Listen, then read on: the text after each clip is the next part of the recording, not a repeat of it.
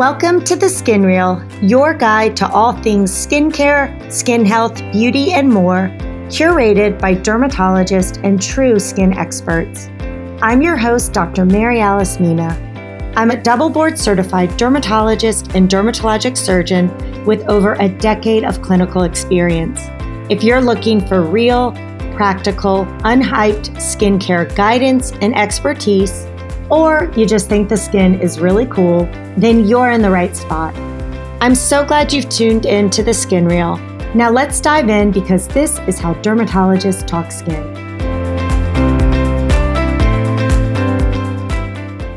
Hi everyone, quick disclaimer here before we start. This podcast is for educational purposes only and is not a substitute for professional care by a doctor or other qualified medical professional. If you're looking for help on your skin journey, please check out the American Academy of Dermatology's website, aad.org, where you can search their database for dermatologists near you. It is so important that you have someone in your corner who's well-trained, licensed, and board certified who can help you make decisions when it comes to your skin health. Okay, got it? Great. Now for the fun stuff.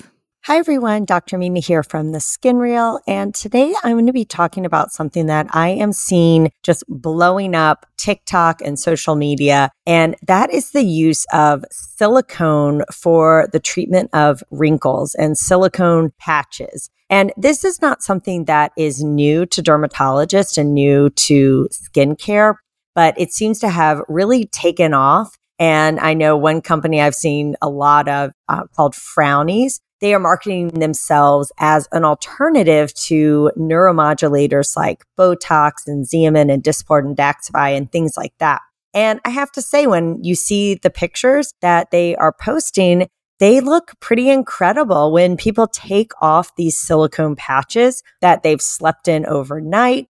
The skin looks really good. And I have to say their wrinkles are minimized for sure. So I want to kind of break down what these are. Are silicone patches really this magical new treatment for wrinkles, or is it just hype? So I am so glad you're joining me today to break down silicone patches and where I think they're effective and where I think they're probably just a really good marketing gimmick. So I recently was interviewed by a reporter to talk about silicone patches and whether I find that they are helpful or useful for wrinkles and stretch marks and whether I recommend them to patients. So what is silicone? What are these silicone patches? As dermatologists, we have actually been using and recommending silicone and silicone patches for a while now. And I will say in my practice as a Mohs surgeon, a dermatologic surgeon, I will recommend silicone patches post-operatively for scars. Now, I don't recommend these universally, and I don't really recommend the silicone gel. I really like the silicone patches for a number of reasons. And there actually is data to support their use, which again, I really don't like gimmicks and hype. I really want to see the data and science behind stuff before I'm going to recommend my patients spend the time and money using them. But silicone patches have actually been shown to be quite effective for different types of scars. And that's because silicone patches work in a number of ways. The silicone patch, you buy it over the counter or at your doctor's office. It has an adhesive backing that you then place over the scar, and sometimes you will cut it to shape depending on what size your scar is. So you stick it onto the scar and make sure your skin is clean and free of any makeup or oils so that it will stick and adhere nicely. And the silicone patch works in a number of ways. First of all, it's forming an occlusive barrier over the scar, and that is going to keep the scar hydrated. And it's also going to prevent transepidermal water loss. And this is critical for scar healing because when the scar becomes dehydrated or loses moisture, that can actually stimulate fibroblast in our skin, which fibroblasts build collagen, but not the collagen you're thinking that makes your skin youthful and plump and all that. This is the type of collagen that's laid down with scars. And when you have increased collagen in a scar, that's how you get something called a hypertrophic or a thickened scar. So again, having that occlusive barrier, preventing that transepidermal water loss, it's going to help prevent that scar from thickening and becoming potentially hypertrophic or even keloidal, which is when the type of collagen just overgrows the original scar. Now, I don't use this universally on every scar because a lot of times I am recommending, I would say 99.9% of the time, I'm recommending an occlusive ointment like petrolatum, Vaseline, Aquaphor, something like that over the scar, again, to hold in the moisture and to prevent bacteria from getting into the scar. So a lot of times simply doing that for most scars is effective and it saves the patient an extra step and an extra expense. But there are some areas that tend to thicken. And I find that a silicone patch is a great way to minimize this, especially women on the upper chest. I find these scars can get thicker and need a little more TLC. So this is a great area for someone who's motivated to go ahead and start applying a silicone patch on it after the stitches have dissolved, which tends to be that first week. Then they can go ahead and apply that silicone patch. It also is a great way to prevent UV damage from the sun hitting that scar, which can also make the scar slower to heal. Now, these silicone patches, they are reusable, which I like because I think that helps with being cost effective.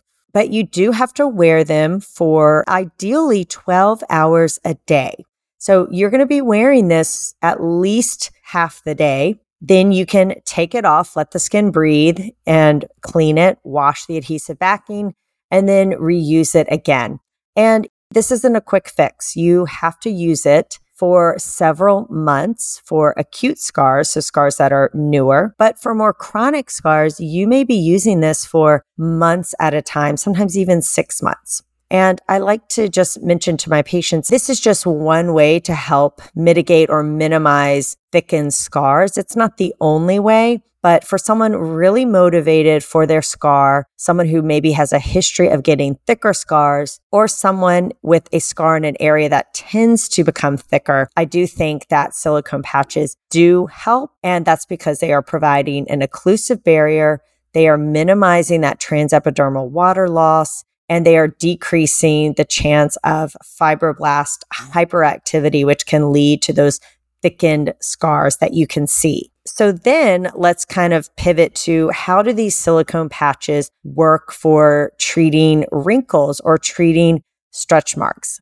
And we'll start with the wrinkles because that's what I'm seeing all over the internet. You're seeing these patches that people are putting on their foreheads or they're putting on their necks or putting around their eyes. And again, they're using that adhesive backing. They're putting it on clean skin, free of oil and makeup. And then they are sleeping in it. And when they wake up in the morning, their skin looks plump, it looks hydrated, and they do not have those etched in lines like they had the night before.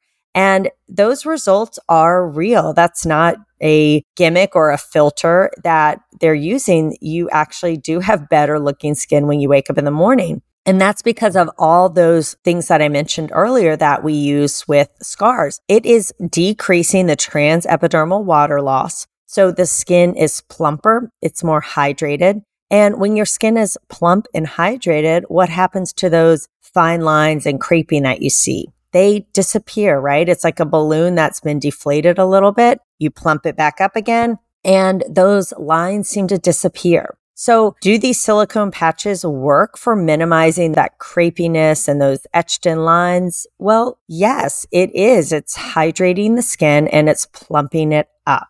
Now, is this the only way to go about doing that? Of course not. And do I think there are potentially better ways to do it? Yes, absolutely. The thing with these patches is, yes, they are very safe, but they only work when you do it. So you are going to have to basically commit to sleeping in these silicone patches all over your face or your neck or wherever pretty much nightly for the rest of your life. Now, if you're fine with that, then go for it. But I do see people getting allergic reactions or at a minimum irritation from that adhesive backing that they use. And that's because anytime putting tape on your skin day in and day out is going to cause irritation to most people's skin. So just be aware of that. If you're using it on a consistent basis, you may develop irritation or an allergy to that adhesive. So you want to make sure that, especially if you have sensitive skin or a latex allergy, you are using a silicone patch that either is latex free, and you want to just make sure you are giving your skin some time to breathe and not using it every day, all night for the rest of your life. Because again, you will get irritation from that adhesive on your skin. I think they are a relatively cost-effective way to minimize fine lines because, again, you can reuse these, but I also think there are other options that are more cost-effective. Number one, if you really are worried about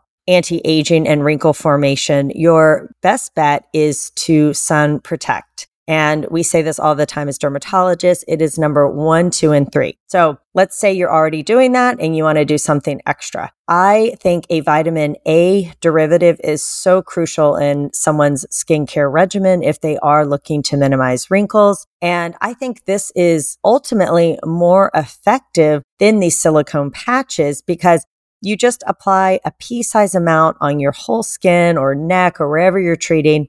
And that is something that you can use safely and very cost effectively for the rest of your life, as long as you're not pregnant, right? And I find that you will get more bang for your buck doing that. And then you don't have to sleep in these silicone patches all the time. I would worry about using a vitamin A derivative and then putting these silicone patches on your skin. I think they're not going to stick as well. And again, you may get more irritation from the retinoid or the retinol on the skin plus the adhesive backing. So if you had to choose between one of those two, I would definitely recommend the retinol or the retinoid. There is so much great data out there showing how it improves cell turnover, it unclogs pores, and it stimulates your collagen. And I just haven't seen those results replicated for silicone patches for facial wrinkles. The other thing about these silicone patches is that they are occlusive, which is one of the benefits of using them in scars. However, if you're using this over a significant portion of your face all the time, if you are someone who is prone to acne, you may find that you are going to get some acne flares because it is so occlusive. Same kind of deal with slugging, right? You are occluding the skin with a thick ointment like petrolatum, Vaseline, Aquaphor.